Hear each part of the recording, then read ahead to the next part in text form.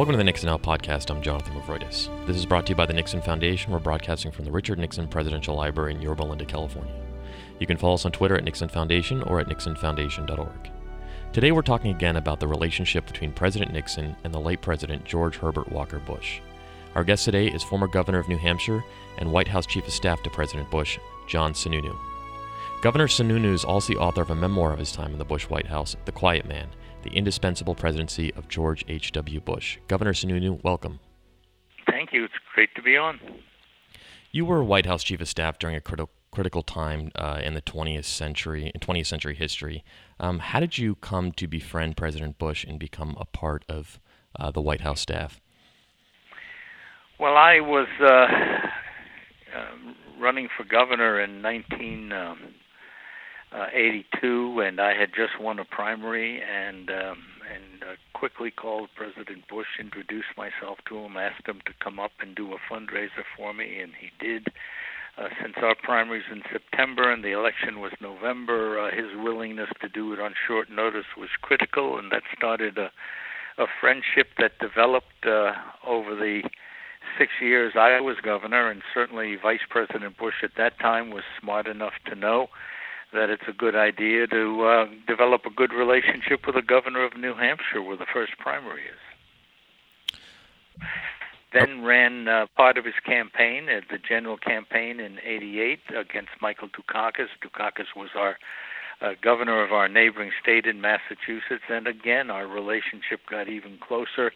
And I think he understood that a former governor understood issues, or a governor. I was governor at that time, but a soon-to-be former governor.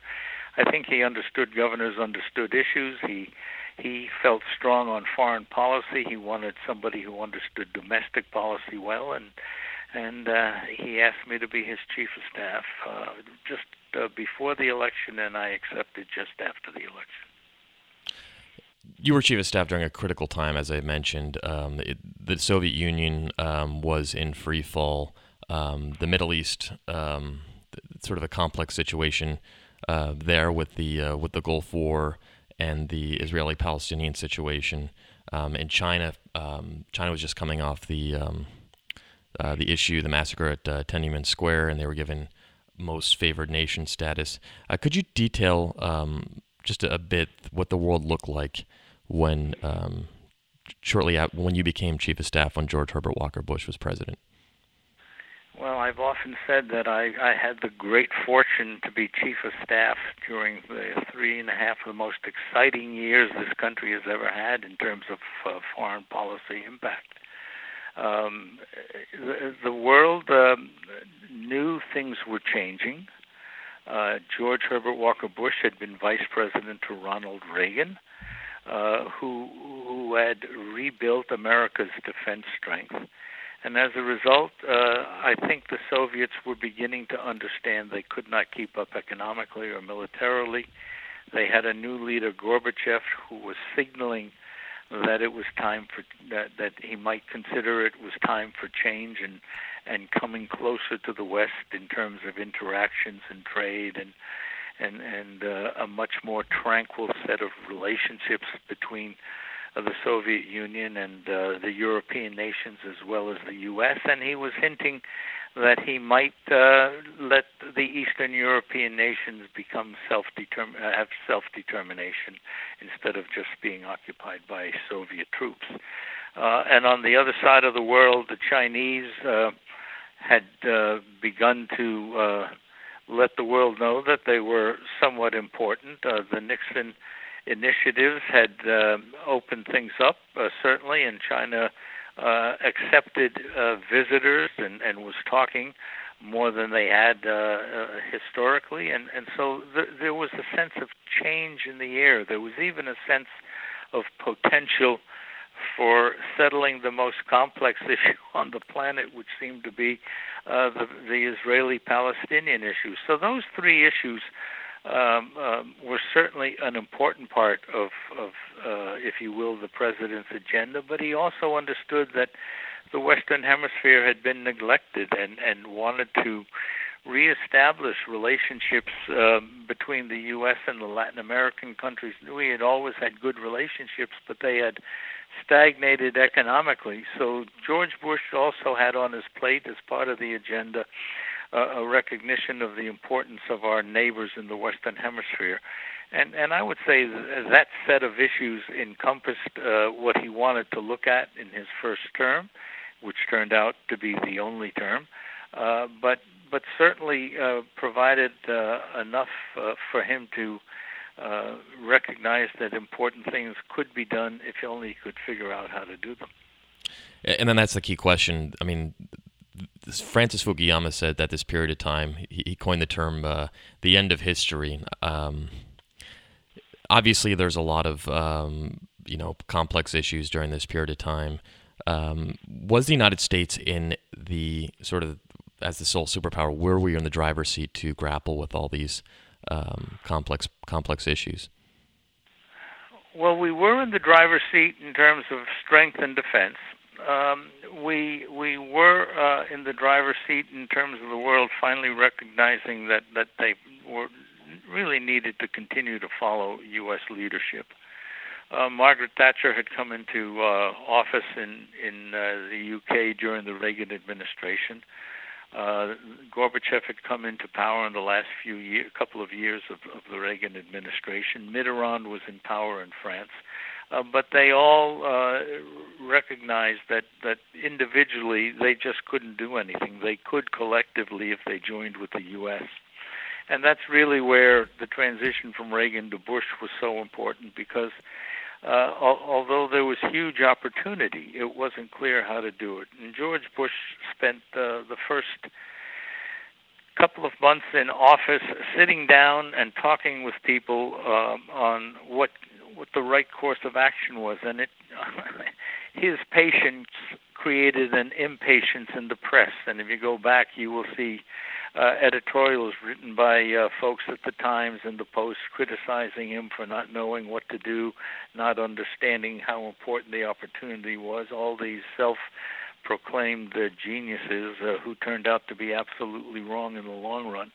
And the president had the discipline to consult with people. And interestingly enough, one of the people he relied on for good advice was Richard Nixon. He always had a great relationship with President Nixon. He had served as his representative to the UN for almost 2 years. He had served in a very graceful way, although certainly was one of those who advised the president of the difficulty of his position. But Bush was serving as chairman of the Republican National Committee in the last few months of the Nixon administration, and so George Bush did have a respectful relationship with him and counted on him to really be there if he needed to ask him for advice or what his views of what was going on in the world. And Richard Nixon felt comfortable enough with George Bush to send him memos, really brilliantly written, very detailed, and sometimes very long memos on issues that he thought were critical, and George Bush just ate those up. He valued the fact that here was somebody he could talk to who he felt understood the nuances of what was going on in the world, as well as he felt he and his advisors, Jimmy Baker, Brent Scowcroft, myself as chief of staff, we would get involved in conversations, and he would bring out the Nixon memos, and we would review what the president had said. When did you first meet Richard Nixon? I had a very interesting opportunity, either December of 79 or January of 80. My wife happened to be the chairman of the Republican National Committee in New Hampshire before I became governor and before I got into serious politics, so she was chairman. And the New York State Republican Committee politely and kindly invited us down to a very high-dollar fundraising event. I think it was $25,000 a couple. We were fortunately complimentary, but Richard Nixon had agreed, and this was a time when he was just coming out of his sort of post-presidency isolation, just coming out of it, and they sat us at a dinner with a kind of a square-structured table, about 40 couples, and we were part of that. And at the end of dinner, Richard Nixon stood up and for 2 hours, without a note, kept the group spellbound with a discussion of what was going on in the world. He talked about Brezhnev, who was then running the Soviet Union. He talked about Valery D'Estaing, who was president of France. He talked to Margaret Thatcher, was just moving into being considered as prime minister in the UK, and he went almost country by country around the world, talking about the issues that were occurring there, the country's relationship with the U.S., the opportunities for the U.S., and how the personalities of the leaders of those countries had to be taken into consideration as the U.S. formulated its responses to what was going on in the world in 1980. And it was unbelievable. The shame of it, I've often said, is that I'm sure nobody recorded it because I've never been able to find a recording of it. But to me, it was the best and most masterful 2-hour presentation on foreign policy I've ever heard. And that was my introduction to the president. President Nixon. We chatted a little bit afterwards, had of course, the requisite photographs taken, which he signed for me, and we have here. But it was really, as I called it earlier, a tour de force that was unbelievable. Talking a little bit about President Nixon's foreign policy acumen, you had mentioned earlier a little bit about how the memos that President Nixon sent to President Bush and how you, the president, and some of his foreign policy advisors would take them into consideration. Speaking about the downfall of the Soviet Union and how the Bush administration could shape the future of U.S. Russia relations and the independent states that came out of that period. How did President Nixon believe the United States could shape those relationships? Well, I think one of the interesting memos he did write was in '91, where he just after he had visited Moscow, I believe, and he wrote. I don't know. My recollection, it was about 10 pages. A memo to the president to give George Bush his views on what was happening.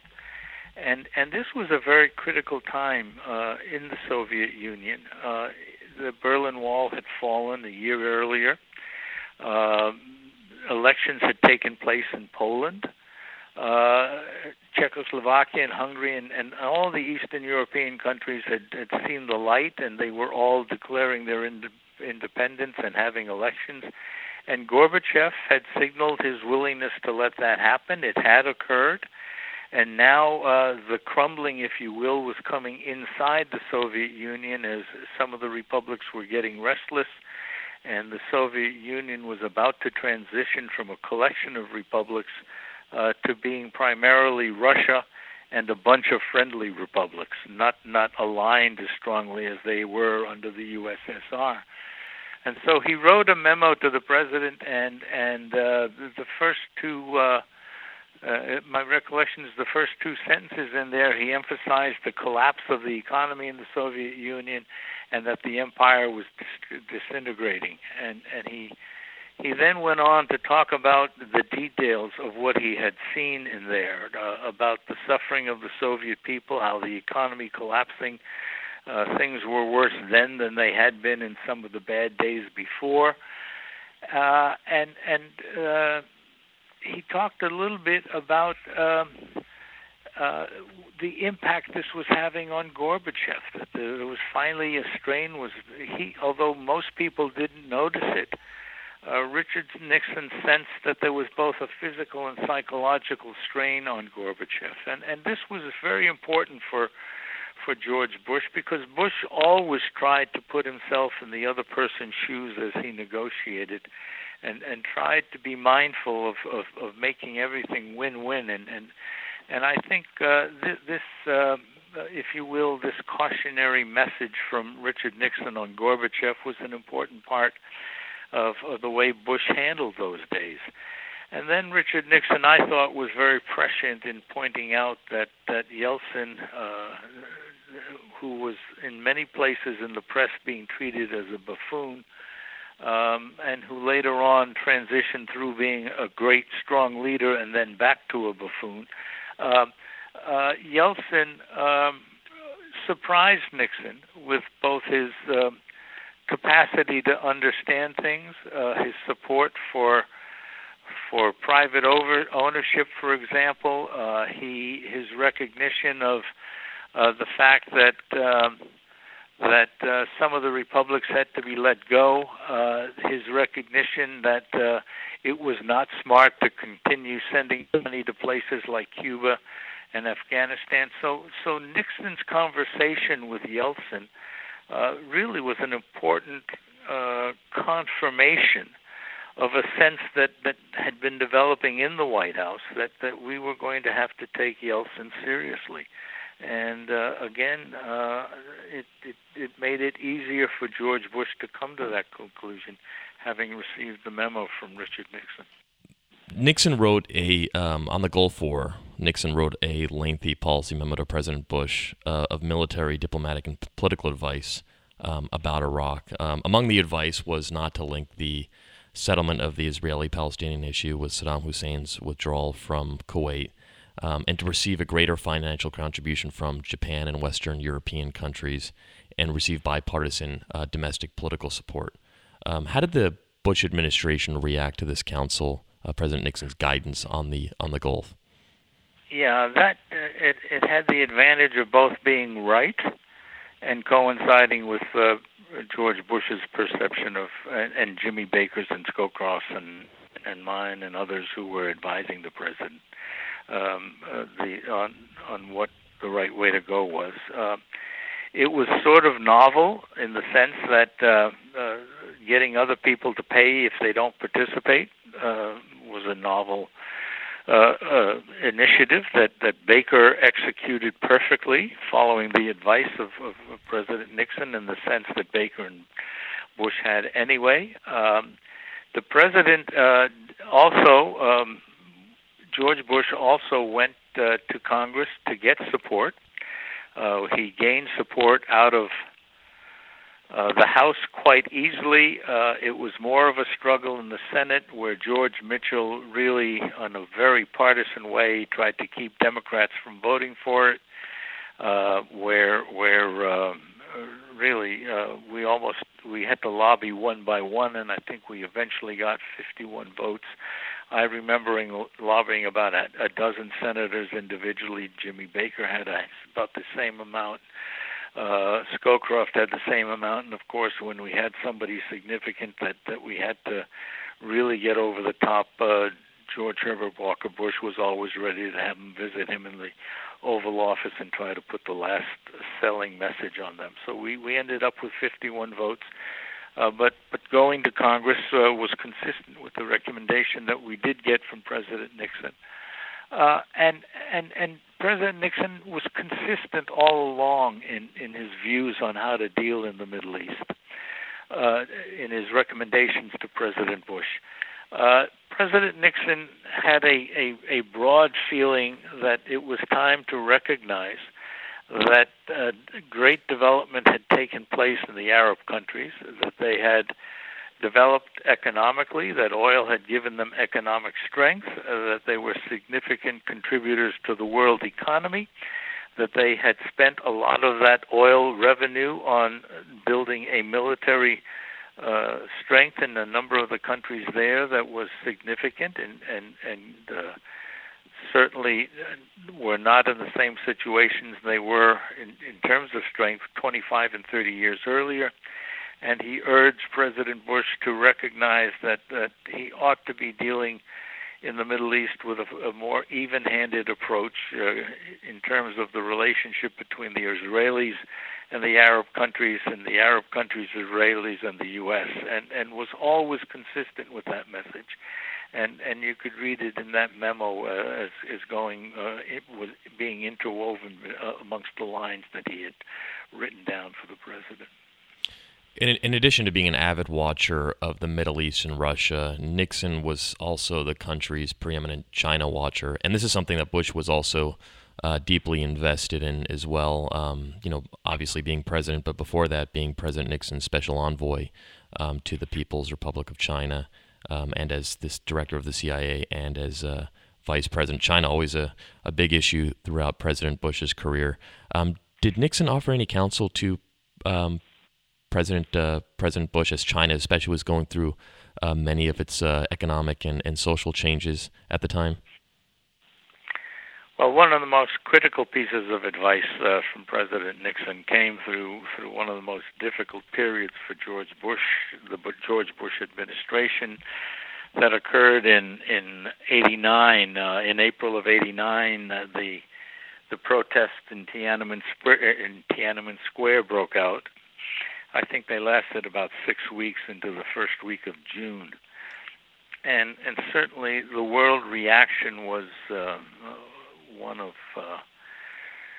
really horror in terms of how aggressive the Chinese finally became at the end there, and breaking up the protests with the tanks, and I think over 1,000 or 2,000 people were killed. And the immediate reaction, at least from amongst a number of the political figures in the U.S., was huge sanctions and huge this and huge that. Everybody wanted an overwhelming response, and George Bush really recognized that it was important to think in the long term, and I do recall, I think in the first week in June, maybe someday in the middle of the first week in June, Bush picked up the phone and called Richard Nixon just after the last horrible acts in the square, is my recollection, and they had a long conversation. And Richard Nixon cautioned the president to think in the long term, to recognize how complicated Chinese leadership is, and how Chinese leadership thinks in the long term, but react in the long term to things that they consider affronts in the short term.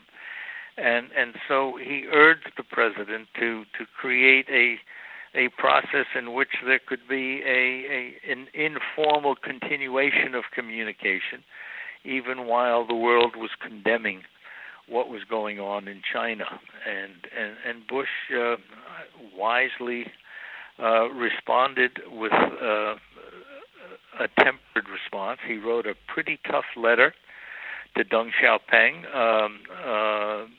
in the middle of the activities at Tiananmen, and then he wrote, my recollection, he wrote a second letter following the conversation with President Nixon, and then sent Scowcroft over to China a couple of months later, as in a quiet, but it ended up not staying quiet, visit to China, to at least indicate to him, to the Chinese, and to Deng in particular, with a private conversation that was held in China, that the U.S.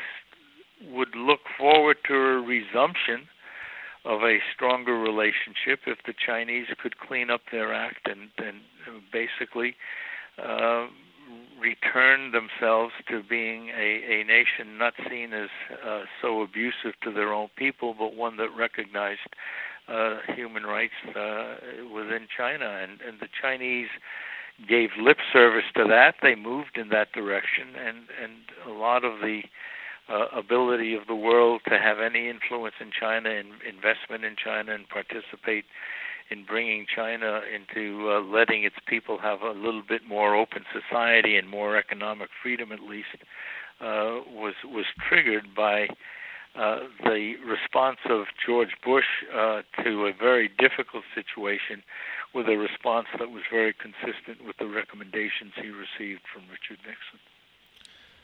President Nixon was his primary interest was foreign policy. As president, he obviously had to deal with domestic policy as well. He was also the veteran of many political campaigns, at least 3 presidential campaigns and 2 vice presidential campaigns. Did he offer any advice in this, any counsel in this area in terms of, getting things done politically, working with the Hill, campaigns? Did he offer any sort of advice in this area? Well, it's interesting. There's an interesting parallel between Richard Nixon and George Herbert Walker Bush on the fact they both ended up being pretty good domestic presidents as well as foreign policy presidents, but their foreign policy has for a while overshadowed their domestic performances. George Bush passed more domestic legislation than any American president except Lyndon Johnson or Franklin Roosevelt, including the Civil Rights Bill, the Americans with Disabilities Act, the Clean Air Act, the budget bill that was so much criticized at the time that ended up generating for the country the only surpluses it's ever had in the last few decades. So, and Nixon started the EPA. He certainly focused on issues that were consistent with the changing economy, and so both the presidents did a lot domestically, but didn't quite get credit for it in the early years after they left office, but historians are beginning to give them credit for it. In terms of advice, it's one area that I never saw Richard Nixon interact directly with the president, but I received probably on half a dozen occasions as chief of staff calls from the president, from President Nixon, commenting on issues that were going on, and generally he threw a tidbit in there as to what he thought might be worthwhile on domestic issues. I remember one time he wrote me, we were battling an environmental issue, and he wrote me a long handwritten letter telling me that the White House was right in holding on against extreme environmentalism. And the interesting thing about the letter that I always remember, and I remember it about all the letters from Richard Nixon, is the ones that came in handwritten had an ever-increasing indentation as he went down the page. But he did comment on the phone to me on issues and in writing on domestic issues. And I think he expected me then, which I did, of course, take the message into the president. I think he communicated with the president directly on the foreign policy stuff, and he took advantage of having a chief of staff that he felt comfortable talking to or writing to talk to about the domestic policy issues. They often call the relationship between presidents a special club. Nancy Gibbs and Michael Duffy, journalists, have called it a president's club. It's even in the name of their book. What can the relationship between President Nixon and Bush, who saw eye to eye on many things, but not always saw eye to eye, teach us about political relationships, especially those at the presidential level today?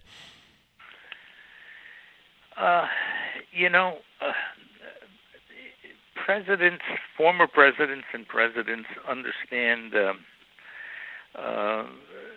that they have gone through something that only a handful of people, in modern times have done, and they respect the fact that decision making in the White House is not a simple process. Pundits make it look simple when they write about it. Politicians who criticize make it look simple. But anybody who goes through the Nixon library, anybody who goes through the George Herbert Walker Bush library, anybody who goes through any presidential library and takes the time to look at the White House process understands how complicated it is. Former presidents recognize it immediately. And I have not seen any former president who was unwilling to take a call from a sitting president and not answer and give confidential advice whenever asked. And I think, obviously, the closer the personal relationship to begin with, the more often those calls and questions will come. And certainly the closer the relationship, perhaps the more respected the advice will be treated.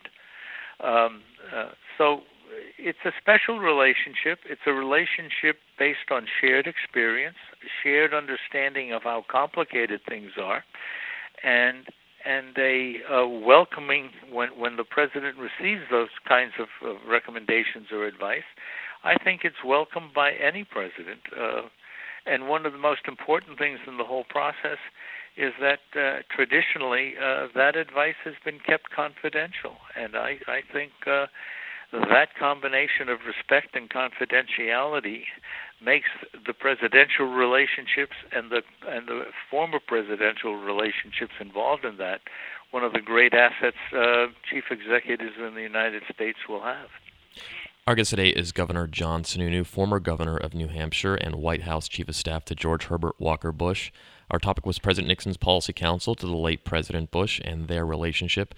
Governor Sununu, thank you so much for joining us today. Thank you. Enjoyed doing it. Please check back for future podcasts at nixonfoundation.org or on iTunes, Stitcher, and SoundCloud. This is Jonathan Mavroidis signing off.